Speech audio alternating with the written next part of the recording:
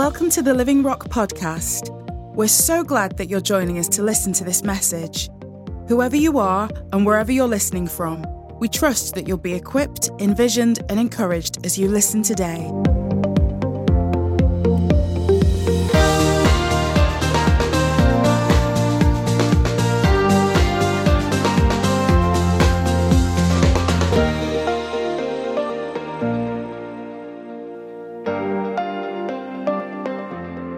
Praise God. Well, good evening. It's great to see you all. Praise God. It's good to sing His praises together, isn't it? It's what we were created to do.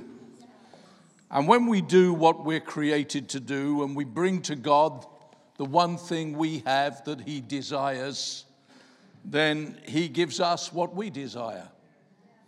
He's kind and gracious. He's good and faithful. And I want to share with you this morning. It's a long time since I've been in an evening meeting. I'm usually in bed with me cocoa by now.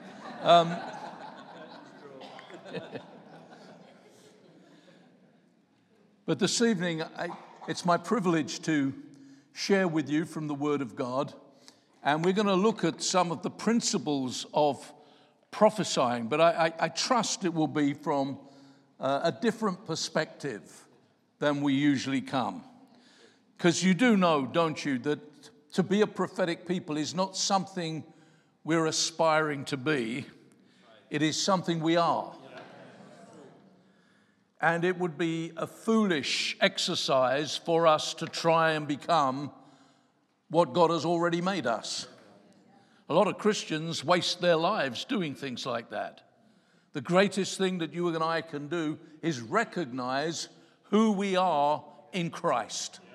And if we were to recognize who we are in Christ, then many of the things that are problematic, many of the things that we face as difficulties and challenges would shrink into very manageable hiccups that we can so easily overcome.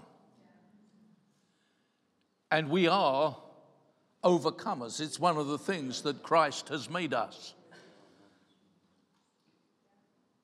We are God's people, and therefore we are very special.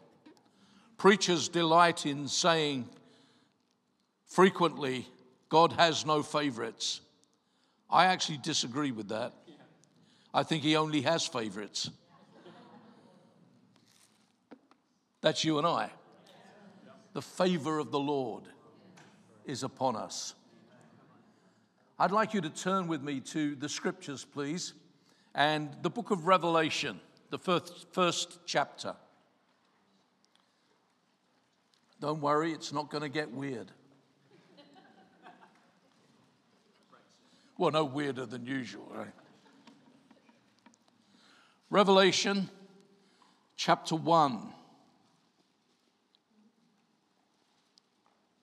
verse 1 says, "The revelation of Jesus Christ, which God gave him to show his servants what must soon take place. He made it known by sending his angel to his servant John, who testifies to everything he saw. That is the word of God and the testimony of Jesus Christ. Blessed is the one who reads the words of this prophecy, and blessed are those who hear it and take it to heart what is written in it, because the time is near." In verse 10 of the same chapter, verse 9. "I, John, your brother and companion in the suffering and kingdom and patient endurance that is ours in Jesus, was on the island of Patmos because of the word of God and the testimony of Jesus. On the Lord's day I was in the Spirit, and I heard behind me a loud voice like a trumpet, which said, 'Write on a scroll what you see, and send it to the 7 churches, to Ephesus, Smyrna, Pergamon, Thyatira, Sardis, Philadelphia, and Laodicea.' I turned around to see the voice that was speaking to me. And when I had turned, I saw 7 golden lampstands, and among the lampstands was someone like a son of man, dressed in a robe reaching down to his feet, and with a golden sash around his chest. His head and hair were white like wool, as white as snow, and his eyes were like blazing fire. His feet were like bronze glowing in a furnace, and his voice was like the sound of rushing waters. In his right hand he held 7 stars, and out of his mouth came a sharp double-edged sword. His face was like the sun shining in all its brilliance. And when I saw him, I fell at his feet as though dead. Well, you would, wouldn't you? Wouldn't it be wonderful to have an encounter with Christ like that? Wouldn't it be magnificent to see him with our eyes, to hear him with our ears, to touch him with our hands, and to fall at his feet as though we were dead? What an encounter that would be. There are not many of us who've had an encounter like John had on the Isle of Patmos, but we've all had an encounter with Christ that was as powerful, as life-changing, as awesome as this man did. For Christ revealed himself to us. When we read the scriptures, of course, are all a revelation of Jesus. The whole of the Bible is about Jesus. Jesus said to the religious leaders of his day, "You search the scriptures, for in them you believe that you have eternal life, but these are the scriptures that testify of me." It's all about Jesus.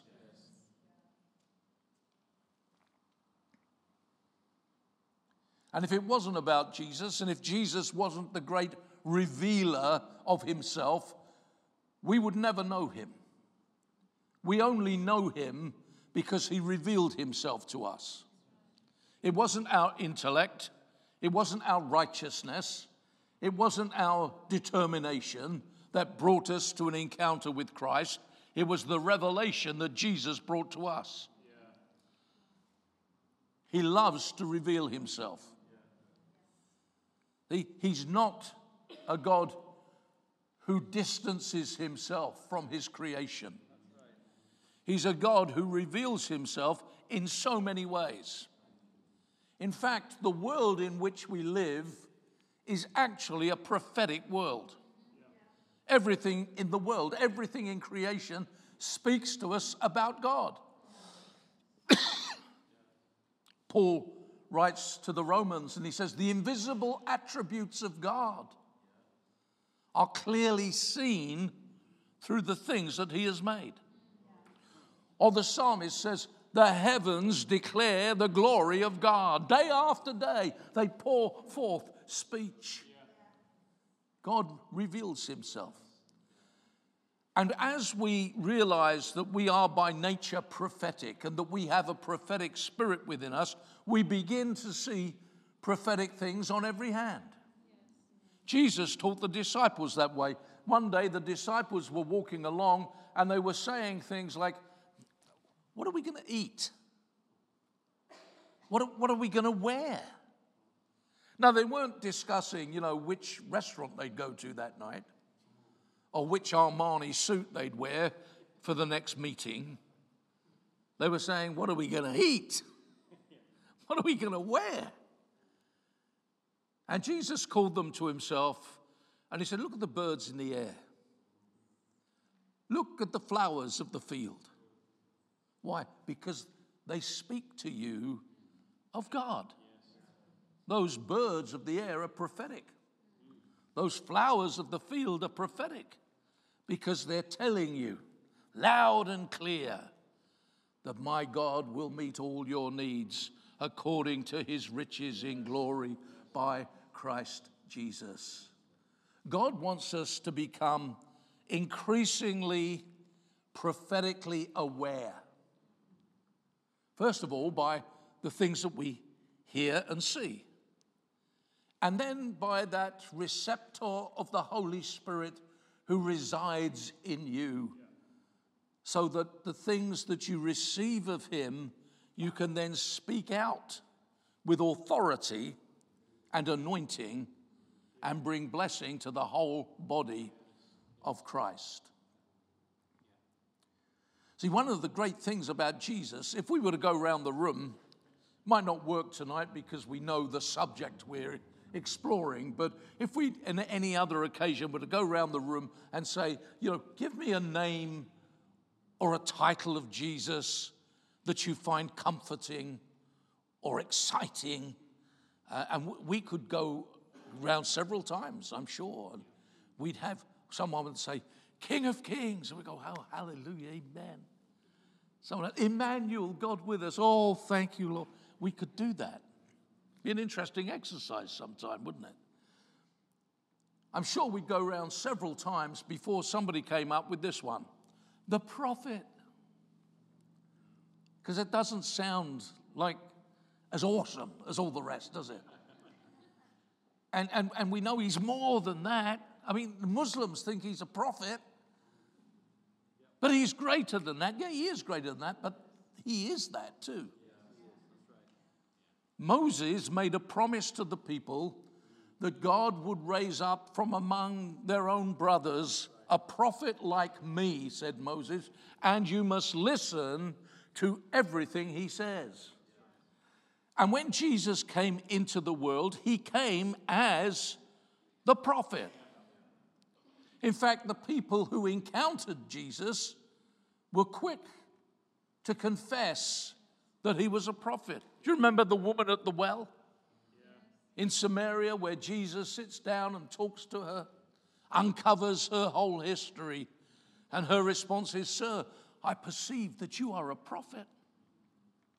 What about the man who's born blind and Jesus opens his eyes and the Pharisees interrogate him as to who had done this thing? And they say to him, who do you say he was? And the man's response is, he's a prophet. The people knew he was a prophet.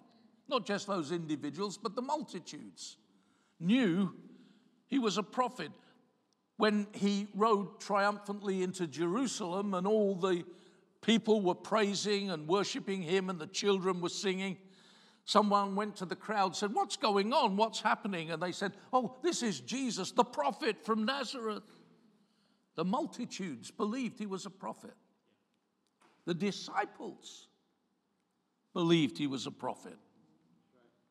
Do you remember those two guys walking the Emmaus Road and Jesus draws near and goes with them? And he says, why are you downcast? Why are you so sad? What's wrong?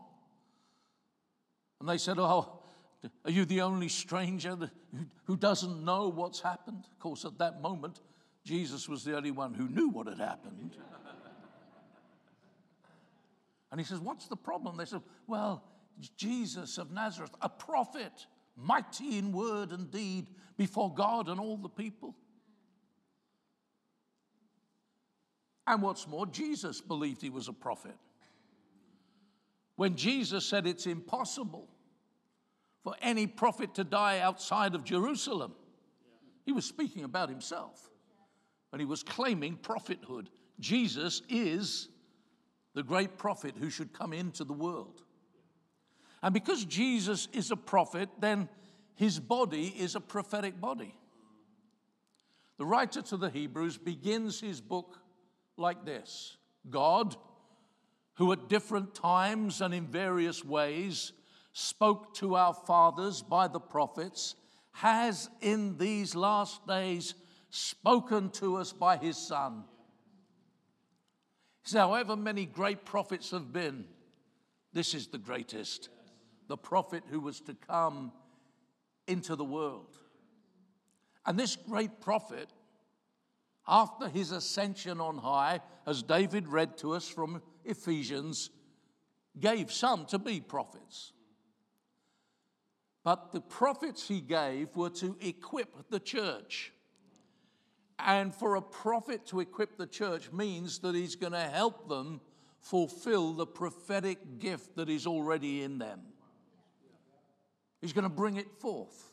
He's going to stir it up. He's going to call it out.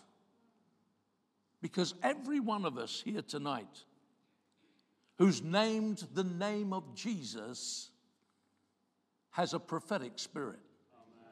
In the 19th chapter of the book of Revelation, it says that the testimony of Jesus is the spirit of prophecy. That's very simple. That is, if you've confessed the name of Jesus, you did that by the Holy Spirit. And the confession that you made with your mouth was a prophetic confession. You know, if you confess with your mouth Jesus is Lord and believe in your heart that God has raised him from the dead, you will be saved. You made a prophetic confession. In 1 Corinthians chapter 12, Paul begins his whole teaching on spiritual gifts by saying no one can say Jesus is Lord except by the Holy Spirit. So every time you confess Jesus as your Lord, every time you speak out his praise, his worship, his adoration, you are acting prophetically.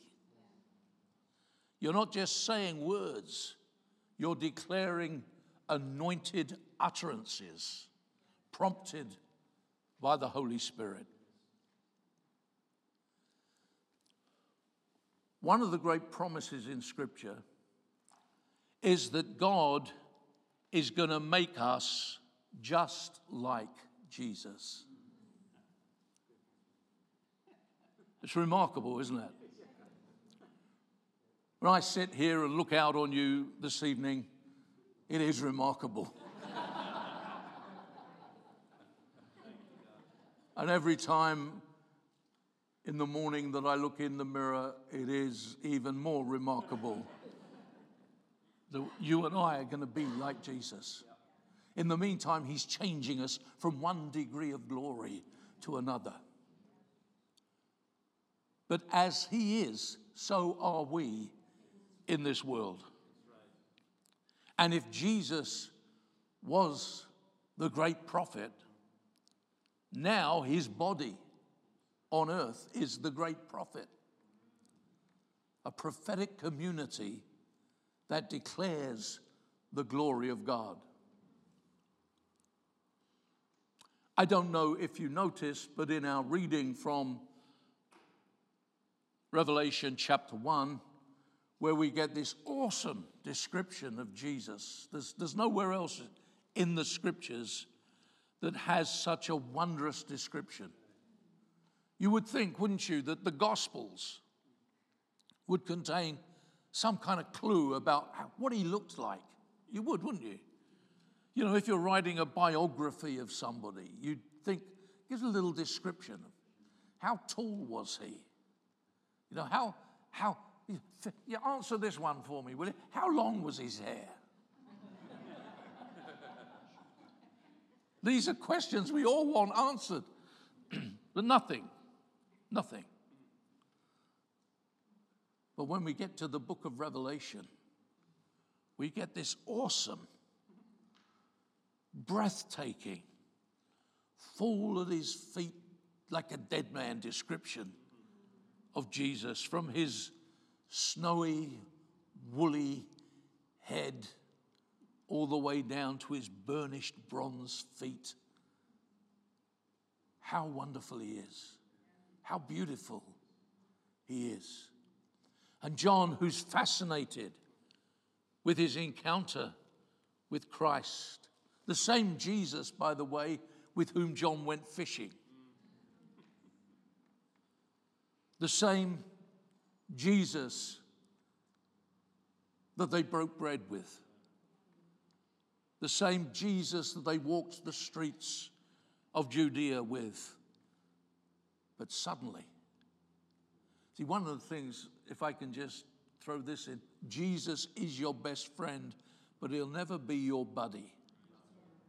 He's bigger than that. He's more awesome than that. And as John brings this breathtaking description, it seems that he's fascinated, magnetically drawn to his mouth. Because 3 times in the scriptures, in these few verses, 3 times he speaks about the mouth or the voice of Jesus. In fact, his first encounter with Christ is, I heard behind me a loud voice like a trumpet. Now, I believe that the author of the book of Revelation is John the Apostle. And this is John who had a very intimate relationship with Christ. This is John who in his gospel always refers to himself as the disciple whom Jesus loved.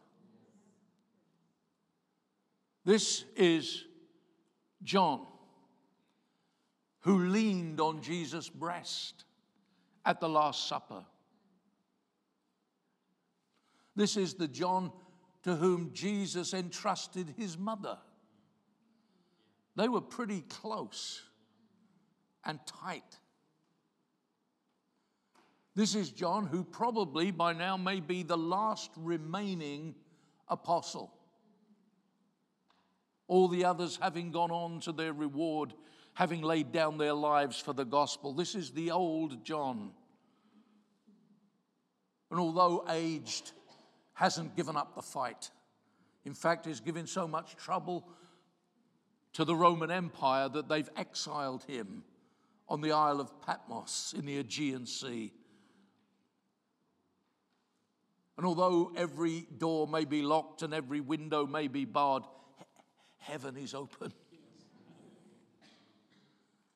And he says this, I was in the Spirit on the Lord's day. You could be on the island of Patmos, but your circumstance can never prevent you from being in the Spirit. It's a good thing to be in the Spirit. I was in the Spirit on the Lord's day, and I heard behind me. Now, I find that fascinating, because you'd think, wouldn't you, that somebody like John, this anointed apostle, this courageous soldier of Christ, this intimate friend of the Savior, you'd think that when Jesus turned up to meet him, John at least would be looking in the right direction. But it's, I heard behind me. It's almost a touch of pantomime, isn't there? You can hear all the angels in heaven going, he's behind you.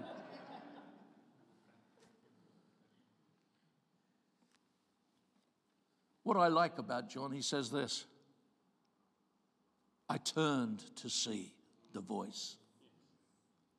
See, it doesn't matter how spiritual you are. It doesn't matter how mature you are. It doesn't matter how successful you've been in life or ministry. It doesn't matter how much money you've got. Whenever God turns up, you have to turn your life to match up with the word he's bringing. Even this great saint of God had to turn to line up with the word of God.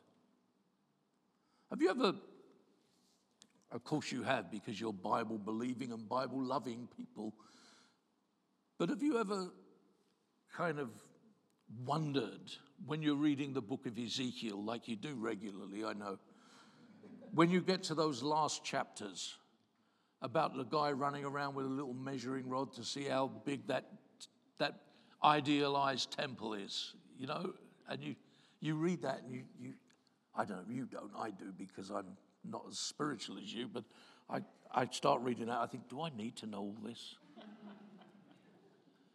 You know, can't I flip on, get a bit of gospel in me, you know? What do I need to know where the storeroom is for the grain? Is that life-changing? What's going to happen here? But if we don't read those bits, we often miss the gem that's in there. And Ezekiel doesn't just describe the temple. He gives instructions how to worship God at the temple. And he has this little thing. He says, listen, he says, if all those who come to the temple through the north gate must exit through the south gate, and all those who come in through the south gate must exit through the north gate. You see, if I didn't plow through all the other stuff, I'd never have found that out. How important that is. Yeah, that's important. Yeah, because it's telling us simply this. Every time we come into the presence of God, we're supposed to go out different to the way we came in. God expects you, if you come sad, to go out happy. God expects you, if you come in unbelieving, to go out full of faith. God expects you, if you come in unsaved, to be born again before you leave. We go out differently to the way we came in. And God's word does that. God's word changes us. Whether it's the preached word or whether it's the prophetic word, it comes to us to change us.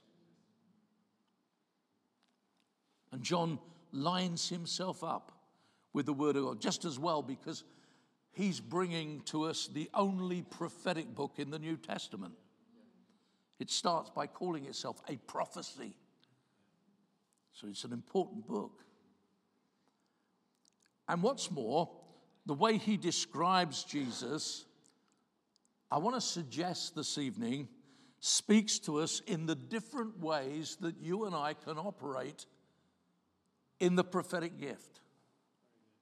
The first sound is the trumpet sound. The trumpet sound is one of the ways that the Bible consistently speaks of prophetic ministry. Listen to what Isaiah says in chapter 58 and verse 1. He says, "Shout it aloud. Do not hold back. Raise your voice like a trumpet and declare to my people." I want to suggest to you tonight that the trumpet sound, the prophetic word that comes like a trumpet sound, is God's word to his people. This is the word that comes to John, and it's a word that has to be communicated to his people, to the people in the churches of Asia. The trumpet sound. And the trumpet sound is a metaphor for God's loud voice that speaks to his people. When God came down on the mountain, it was with a trumpet sound, because he's going to declare his word to his people. You remember when God led his people through the wilderness, brought them out of Egypt, was taking them through the wilderness into the land of promise? You ever wondered how he did it? Because there's a lot of people. And you say, well, yeah, of course we know how to do it. Scripture makes it very clear. He went before them in a column of fire by night and a pillar of smoke by day. Yes, he did that. But that's not all that he did. He had Moses make 2 silver trumpets. And the trumpets were for giving instruction to the pilgrim people. The trumpets gave different sounds for different things, which means, by the way, that in the area of prophetic ministry, it's not only got to be a clear trumpet sound, you've got to have ears to hear. You've got to be able to discern what the Spirit is saying to the church. See, there's this wonderful hero of mine in the book of Judges called Gideon. And Gideon is a bit of a reluctant hero. That's why we can all identify with him so well. He begins by being a bit of a cynic. He thinks God's forsaken them. He thinks God's left them alone. He thinks they're all in all kinds of trouble because God's pulled out. And the angel turns up and says, God is with you, valiant warrior. And Gideon starts arguing with the angel. If God is with us, why has all this happened? Where are his miracles? And the angel says, you will deliver Israel. How shall I deliver Israel? It's much easier to give in to what God says than try and argue with him. He will always win. And then he does what God commands him, pulls down the altar of Baal and stirs up a real hornet's nest of opposition. And then at that very precise moment, the enemy invades the land. And it says, and the Spirit of the Lord came upon Gideon, and he blew a trumpet. And the Abiezrites were gathered to him. It was to call the army. It was to call the people to action. And I like that because the Spirit comes on Gideon and he blows a trumpet. John's in the Spirit and he hears a trumpet. So when prophetic word comes, it's not just that the anointing has to be on the speaker, the anointing must be on the hearers. So we know how to respond. The prophet Ezekiel was called of God to be a guardian of the city, a watchman. And he says a watchman's duty is this. He's to look out for trouble, and when he sees trouble coming, he blows a trumpet and gives warning to the people. You know, there are a lot of enemies out there who look like friends. We need to tune our trumpets so that we're only listening to the clear and unadulterated word of God.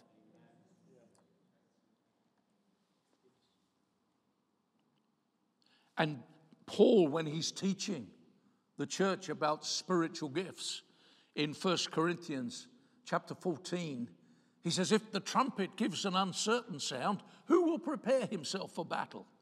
He's talking about spiritual gifts here. He's speaking about, particularly about prophecy. So we've got to be listeners and responders to the trumpet sound. In fact, that trumpet sound that by which God led his people through the wilderness operated in 3 different areas. It says when it leads you, it tells you when to set out, it gives you direction in which to go. But you're also to blow it at times of warfare. And you blow it again at the celebrations of your feasts and festivals. And so the Spirit of God calls us at seasons and times so that we're doing the right thing at the right time in response to the Word of God.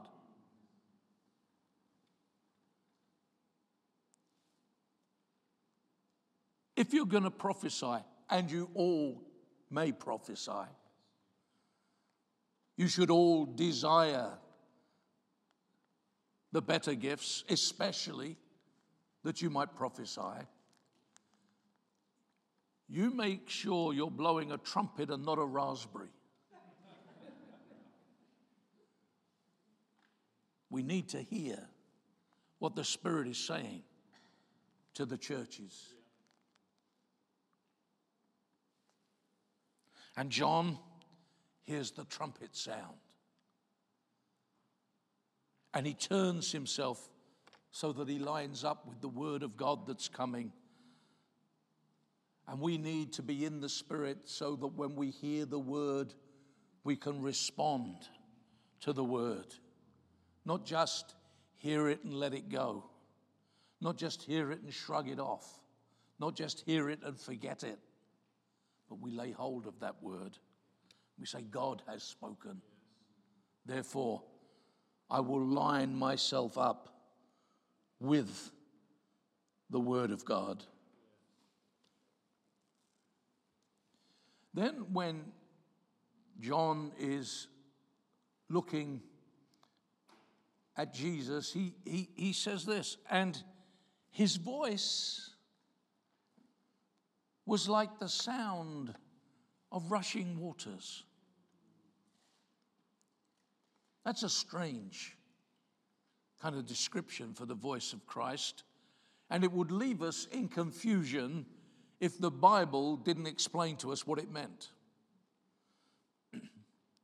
Those of you who study the scriptures, and I'm sure that's many of you, I know you all read the scriptures, but some of us, we like to get in and study and research and trace themes and ideas and concepts through the Word of God. And I recommend that you begin to do that because it's so rewarding and such blessing. And there are tools that can help us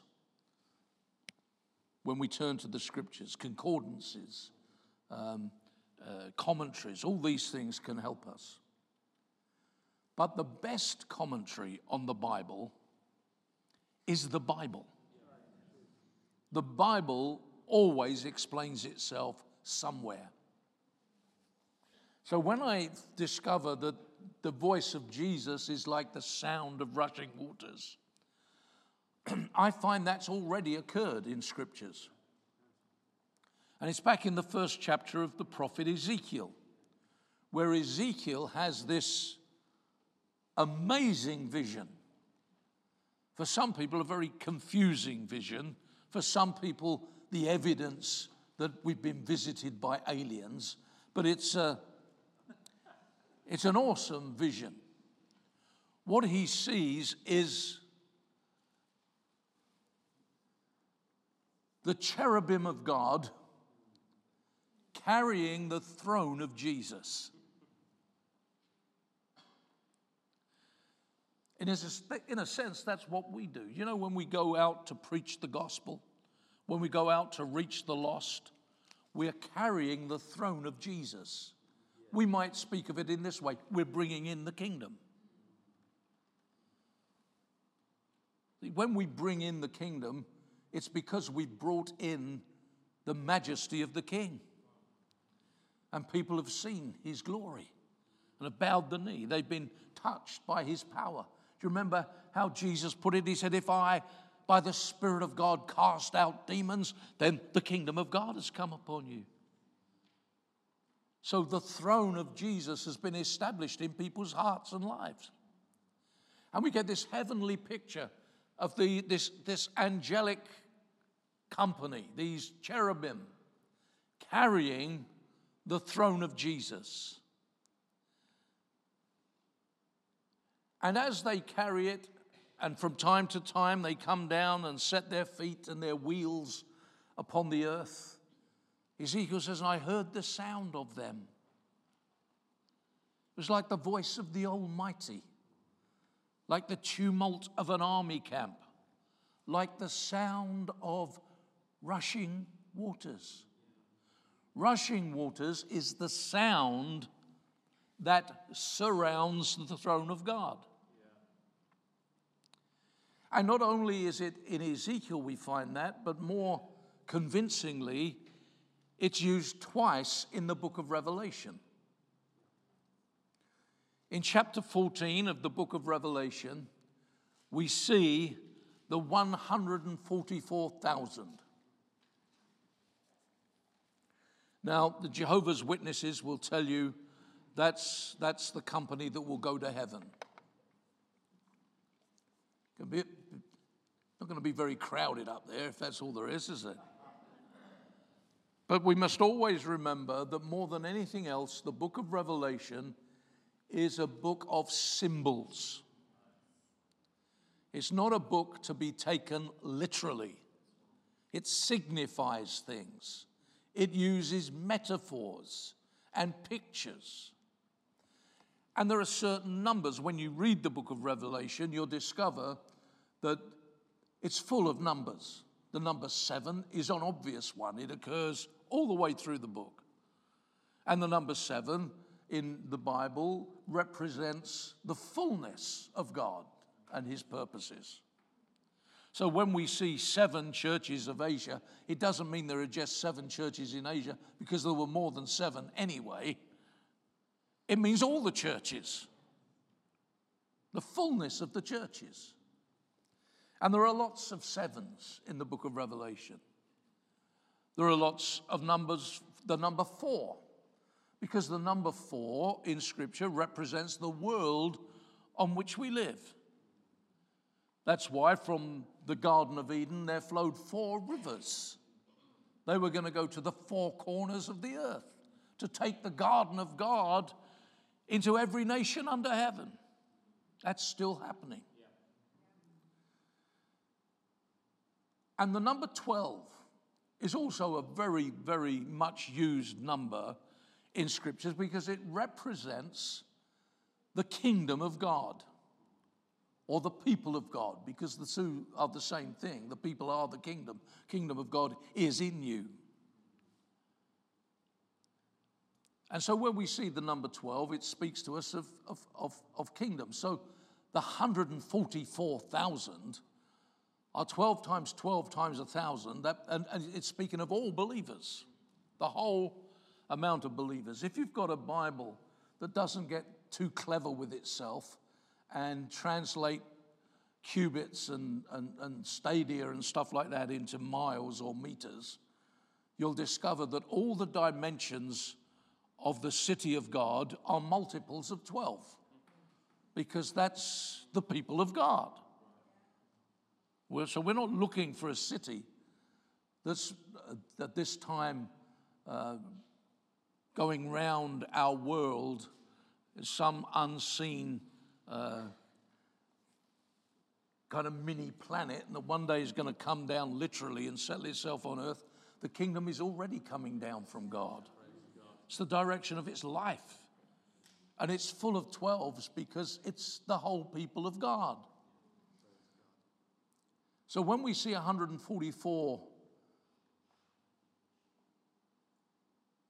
sealed and anointed people on Mount Zion with the Lamb of God, we find that they're singing his songs. They sing a new song before the Lord, the 144 on Mount Zion. You do know, don't you, that right now you and I are on Mount Zion? See, that's where we are. It's where we belong. We used to sing a hymn years ago, those of you who are old enough to remember when hymns were sung. I miss those days. Don't miss all the hymns. And we used to sing a song that went, "We're marching to Zion, beautiful, beautiful Zion. We're marching upward to Zion, the beautiful city of God." And I that's not a favorite anymore, because I think, why am I marching to somewhere I already got to? The Bible says, you have come to Mount Zion, to the heavenly Jerusalem. You have come to the spirits of righteous men made perfect. You've come to the church of the firstborn whose names are enrolled in heaven. You've come to myriads of angels in festal assembly. You have come to the blood that speaks a better word than the blood of Abel. And you've come to God, the judge of all. That's where we've come. That's where we are. We are on Mount Zion. It's where we live. So this 144,000 on Mount Zion are singing a new song. And as they sing their new song, it tells us in the 14th chapter of the book of Revelation that their song and their worship and their music sounds like rushing waters. It's the praise that surrounds the throne of heaven. We find it again in the 19th chapter of the book of Revelation, and this time they're not singing, but they're shouting. And that's a great blessing to some of us who can't carry a tune in a bucket. If you can't sing, give a good shout. And they're shouting praise and worship and adoration and thanksgiving. And they're saying, glory to God. They're rejoicing at the victory and the triumph and the overcoming power of Jesus. They're rejoicing because the wedding of the Lamb has come and the bride has made herself ready. And their worship and their shouting and their praise sounds like, says John, rushing waters.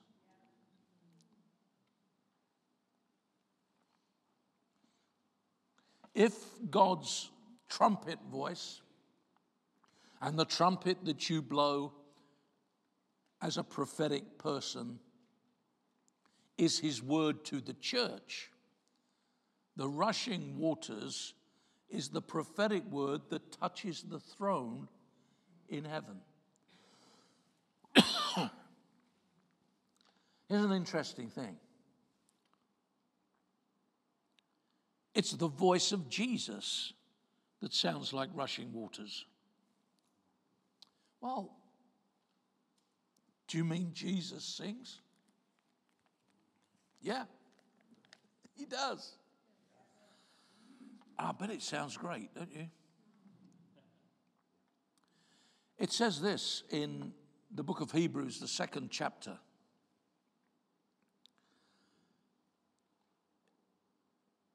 It says, in the midst of the congregation, I will sing your praise. That's Jesus speaking. In the midst of the congregation, I will sing your praise. Well, how can that be prophetic? Well, I'll tell you how it can be prophetic. Jesus is here this evening. All to open our eyes to see him, our ears to hear him, sensitize our hands to touch him. That may not happen, but he is here in great reality. And he's here not as an observer, but as a participator, and not just as a participator, but the occupier of center stage. He's here. How are we doing time-wise, Dave? Do I need to break? All right. Let's do that then. Take a short break. Okay? Good.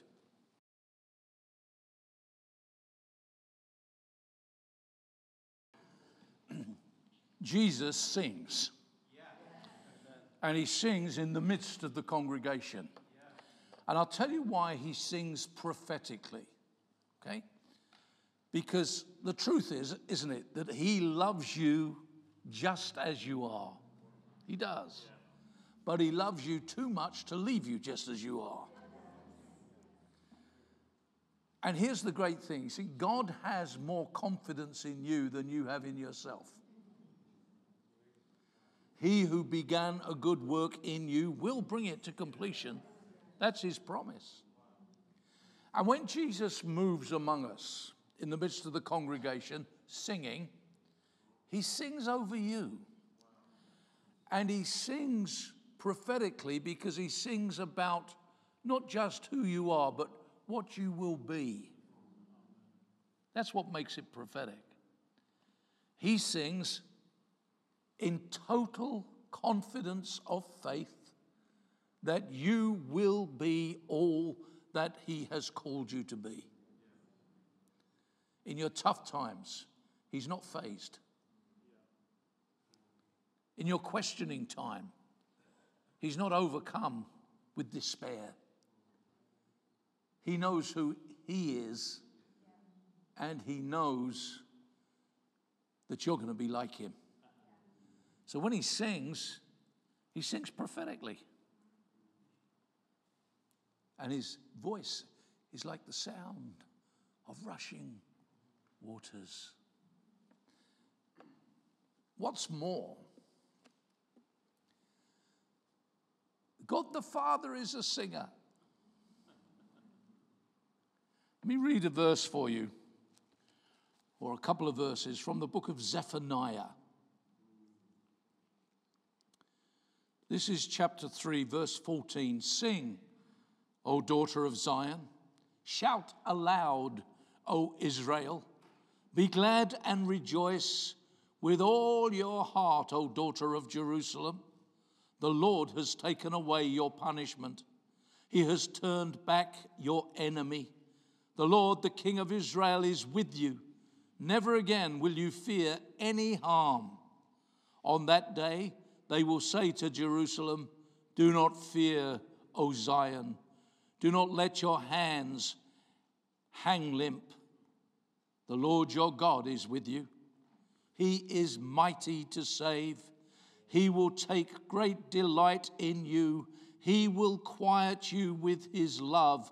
He will rejoice over you with singing. The Son sings and the Father sings. Boy, if we could get the disc, wouldn't that be something?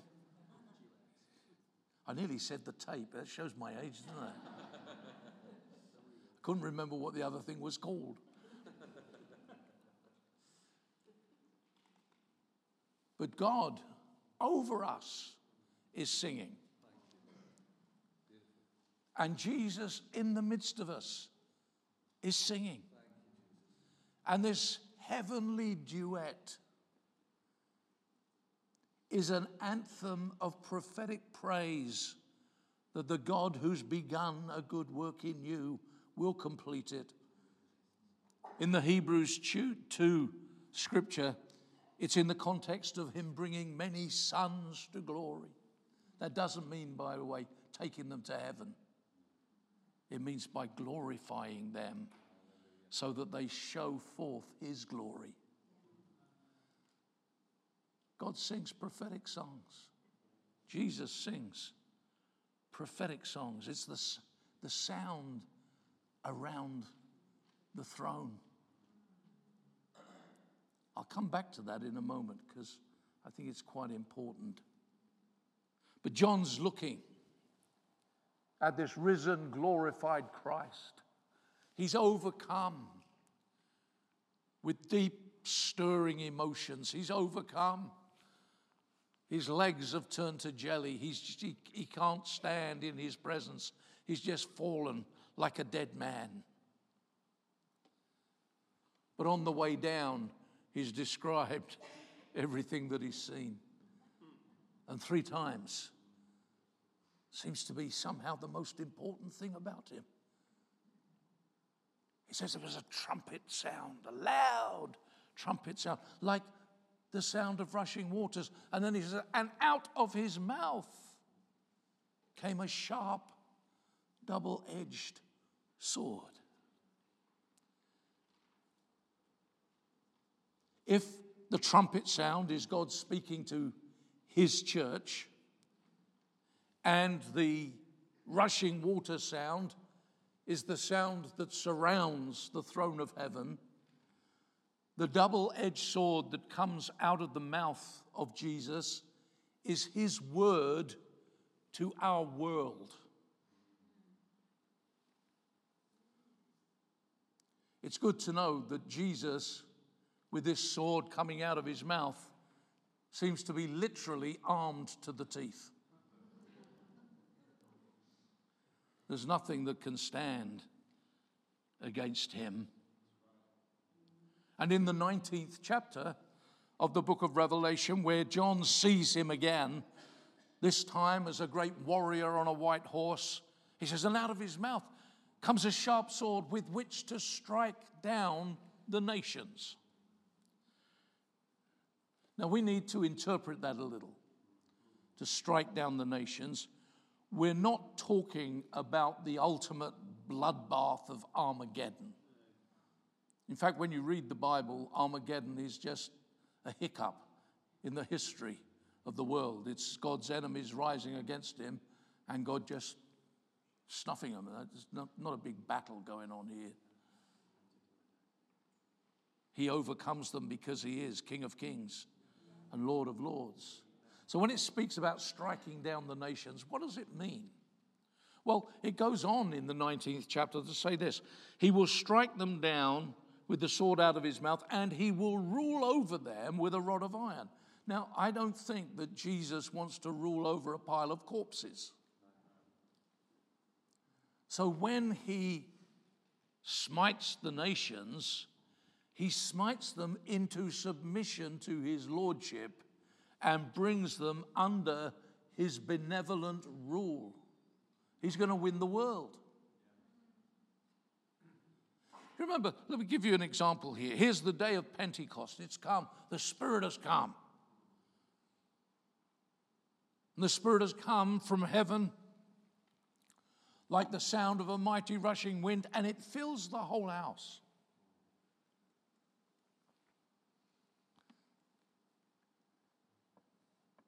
Can you imagine coming to the meeting where the Spirit fills the whole house? Wow, it's going to happen. And Peter gets up and preaches the good news of the gospel. And it says this: those who heard him were pricked to their heart. What had happened? The sword out of the mouth had penetrated into the lives of those who heard. And what happened to them? They repented, believed, were baptized, and became part of the church of Jesus Christ. That's what the sword does. It's not a weapon of violence. It's a weapon of redemption. And it's the word of God. The writer of the Hebrews tells us in the 4th chapter, the 12th verse, that the word of God is living and active. That means it brings action and life. It's living and active. That's not just, a clever phrase. It tells us what the word does. It brings life. And it causes us to act. And he says it's sharper than any two-edged sword and penetrates the thoughts and intents of the heart, separates joints and marrows, soul and spirit. It gets into us and reveals. It'll still get into you as a believer, and it'll reveal to you who you are. It'll get into you as an unbeliever and reveal to you what you could be. That's what the Word of God does. And this picture of a double-edged sword is another one of those repeated ideas in Scripture. In fact, the first time a double-edged sword is ever mentioned, it's in the book of Judges. And it's another one of my great heroes from the book of Judges. It's about a man called Ehud. Ehud was one of those poor, unfortunate people who was left-handed. I don't know if anyone here is left-handed, right? It's a tough life for a left-handed person, isn't it? The world was clearly created for right-handed people. When I was at school, they used to make left-handed people write with their right hands. And I was glad of that because the guy I used to sit next to was left-handed and I couldn't copy any of his stuff the way he used to write. But Ehud is a left-handed man. And at that time, Israel is under the dominion of King Eglon. And King Eglon is a very fat man. He's the sort of guy that people like me like to stand beside and feel smug, He was a big fat guy. And Eglon made for himself a double-edged sword. It was about 1.5 feet long. And being a left-handed man, he kept it on the right side of his body, under his cloak. And he went to King Eglon and he said this to him: I have a word from God for you. Down here, man, And very soon you're going to get the point. And he said,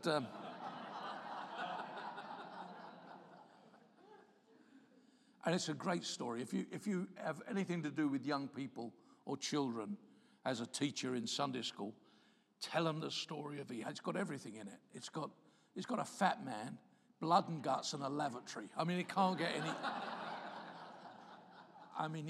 any better than that, can it?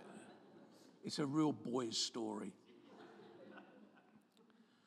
So Eglon draws his sword because when he went in before this domineering dictator king, They didn't bother to frisk down his right side because, everybody carried their sword on the left side. So they go through the guards and they go, just down the, having a lazy day. We just, no, he's all right, let him in.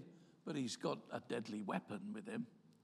And he kills King Eglon in such a dramatic way. He's got a 1.5 foot long, double-edged sword, which he calls a word from God. And he stabs Eglon with this sword, and Eglon is so fat that he can't get it out again, and the fat closes over the handle. I told you it was a good story, didn't I? And excuse me, but Eglon poos himself. Well, you can understand it, can't you, really? It's all in the Bible. I think it's great. I love it. That's the first time that a two-edged sword is mentioned. I got a sneaky feeling, because I've heard, po-faced, holier-than-thou Christians preach about Eglon, that he was a bad man because he told a lie. I think God looked down on what Eglon did, and he said, I like that, son. I'm going to use that myself. And from then on, you find lots of references to the word of God being a double-edged sword. The second to last psalm, Psalm 149, is a psalm of taking the world for God. And it says we're to go forth with the high praises of God in our mouth and a double-edged sword in our hand, to take vengeance on the rulers of this world, to bring out their kings in chains. We're going to win the world. Right? Forget about the Ehud and Eglon picture for a minute, because that's not how we're going to do it. That's a picture of how we're going to do it. We're going to overcome by the word of God. We're going to win the fight by the two-edged sword. Sharper, the word of God, than any two-edged sword. Listen again to Isaiah. This is Isaiah 49 and the opening verses. It says, listen to me, you islands. Hear this, you distant nations. And then he goes on to say, he made my mouth like a sharpened sword. He's speaking to the nations of the world. And he said, my word is coming to you like a sharpened sword.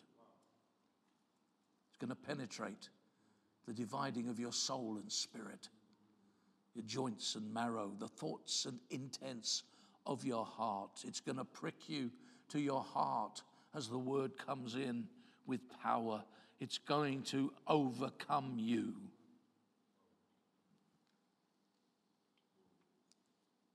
And in chapter 19 of Revelation, he's riding out on his white horse with the sword in his mouth.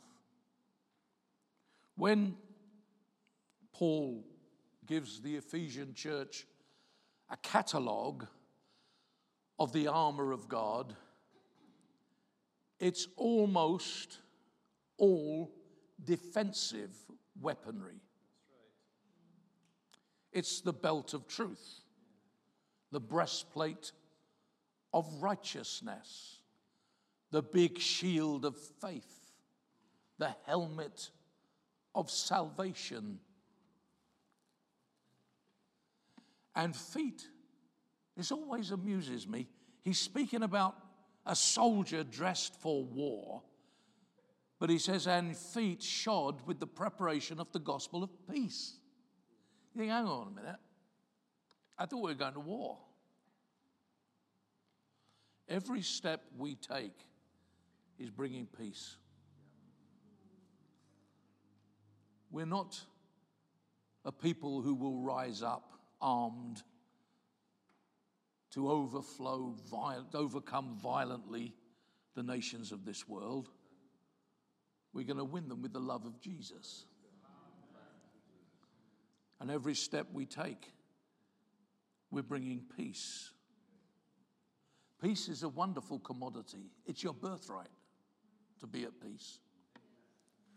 We're living in days when a lot of people are concerned and worried and anxious. I want you to know that that doesn't have to touch you. You're a people of peace. I remember years ago, my wife had 3 bachelor uncles who used to live together. A little bit odd, I have to confess. The uncles, they used to call them. The rest of the family called them the uncles. You know, it's like... And one of the uncles died, bless him. And he left my wife some money. And I got really excited because my family, you know, I haven't got 2 pennies to rub together. I thought, you know, I don't want him to die. I'm going to have to pay to bury him. You know,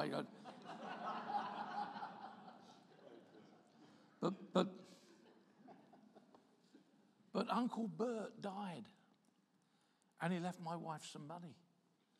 And I said, this is fantastic. I'm so excited. I said, I've never inherited anything before. And she said, you haven't now either.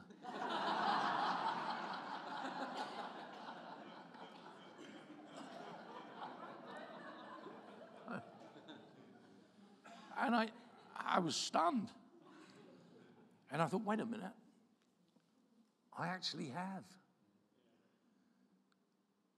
Because before he went to the cross to die, Jesus took his carpenter's pencil from behind his ear, licked the lead, and began to write on a piece of parchment, I, Jesus Christ, Son of God, Savior of the world, bequest and bequeath to all those who believe on me my peace. That's what he said to the disciples, my peace I leave with you. And then he went to the cross and he died. But on the 3rd day, he rose again. And he went to meet those same disciples who are now, because of fear, meeting behind a locked door. And the first thing he said to them was, peace be with you.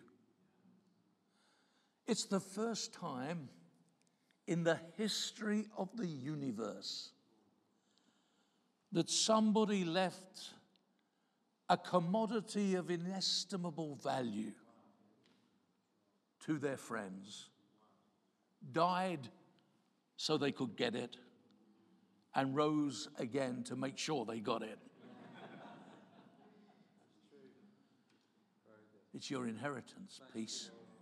That's why we're shod with the shoes of the gospel of peace. That's why Paul says to the Roman church, the God of peace will soon crush Satan under your feet. The God of peace.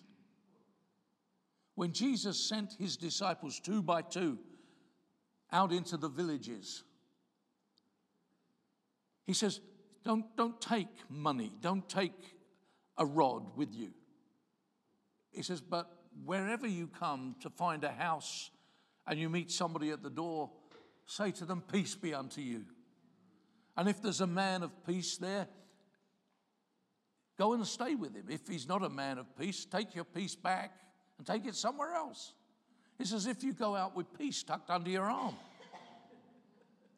You can give your peace. And they're going to work signs and wonders, but they're going out in peace. They're not going out in anxiety. They're not going out in fear. They're going in peace. And Paul says, and there's one more weapon that we're to take. That is the sword of the Spirit, which is the Word of God. Now, when I say that, the Word of God, that's the sword of the Spirit, I wonder what you think that means. You will probably say, well, it's the sword of the Holy Spirit, because the Holy Spirit is the inspirer of the Word. The Word was breathed out by God. It's His Spirit. And that's true. He is the inspirer of the Word. I want to suggest this to you. It's the sword of your spirit. By that, I mean the Word that has got into you. The Word that's working in you. The Word that's changing and transforming you. The Word that is motivating the way you live. The Word that's shaping your character. The Word that's making you more like Jesus. The Word that's in you, that you've proved to be powerful. You've proved to be true. You've demonstrated in the transformation of your life that it's real. It's that Word that you draw out of your spirit and overcome the enemy. Now I've got to draw this to a close. But I want to encourage you, brothers and sisters, with all the energy that I can muster. I want you to realize that as Jesus is, so you are, and that you are, by new birth, a prophetic people. Therefore, you can blow the trumpet. God will give you words that change things. God will give you words that direct things. You could be like Ezekiel, a watchman on the wall. God wants you to be bold in your prophesying, and make sure when you blow the trumpet, it does not give an uncertain sound, because then nobody will prepare themselves for battle, nor for worship, nor for progress. But you can do that. You can make a sound like rushing waters. Do you know you can prophesy in ways that touch the throne of God? I don't mean you can prophesy to God, but you can speak back to God the promises that He's made to you. And suddenly that promise becomes a prophecy. And God hears and God responds.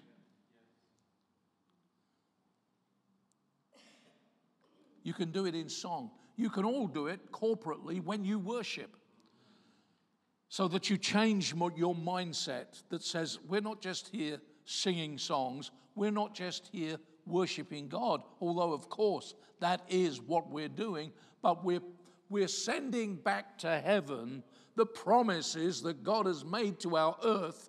And when we lay hold of them and declare back to God that we believe them, they become dynamic prophecies that provoke God to work on our behalf. Remember the valley of dry bones that Ezekiel saw? And he prophesied to the bones, and the bones came together. And then sinews on the bones, and then flesh. But there was no life in them. And God says to him, prophesy to the wind. You know, there are times when God says, prophesy heavenward. Speak to the heavens. You can pray prophetic prayers. You can sing prophetic songs that stir the heart of God and provoke Him to move on our behalf. In our outreach, in our evangelism, you can be prophetic. You don't have to say to that person you're witnessing to, thus saith the Lord. You don't have to do that. They don't even have to know it's a prophecy. But God will give you insights. God will give you words. God will give you understanding. God will give you words of knowledge to speak into that situation that will cause them to say, like the woman at the well, I perceive that you're a prophet. You know me so well. You've uncovered my situation so remarkably. We need to be relying on God for that prophetic anointing that is in us, each one of us. And we need to say, I'm going to stir up the gift that is in me. I'm going to desire earnestly to prophesy. I'm tired of being quiet. I'm tired of just receiving. I want to become somebody who gives. I want to be somebody who contributes. I want to be somebody who builds up the body of Christ, that comforts the people of God, that cheers them on their journey. And we can all do that because we are God's prophetic people. I'd like to pray right now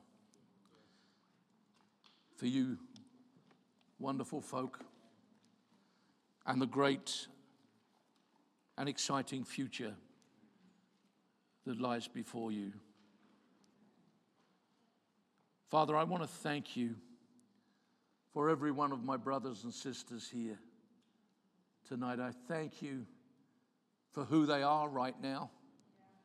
And I thank you with greater excitement for all that they're going to become in the days ahead. But I thank you right now, Lord, today, this week, they can make a difference to their world. That they can rely upon you to receive revelation and insight and knowledge and understanding. I want to thank you that through their lips, lisping and stammering as they may be, you can speak your word into the hearts of men and women.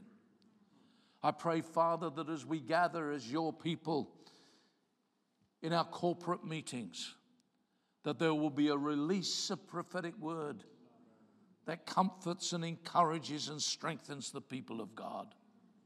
I pray, Father, in the name of Jesus, that our praise and worship will carry an anointing upon it that touches the throne and provokes the throne to be established on the earth. Lord, here we are in your presence. Here we are in expectation. Here we are in faith, believing that you've called us to the kingdom for such a time as this. And we say, like your prophetic servant of old, here am I, send me. Speak, Lord, for your servant is listening. Lord, let that be us, we pray, and cause us to be successful in our service to you, that your name in us and through us may be glorified. Amen. Amen. Thank you. Beloved, God bless you.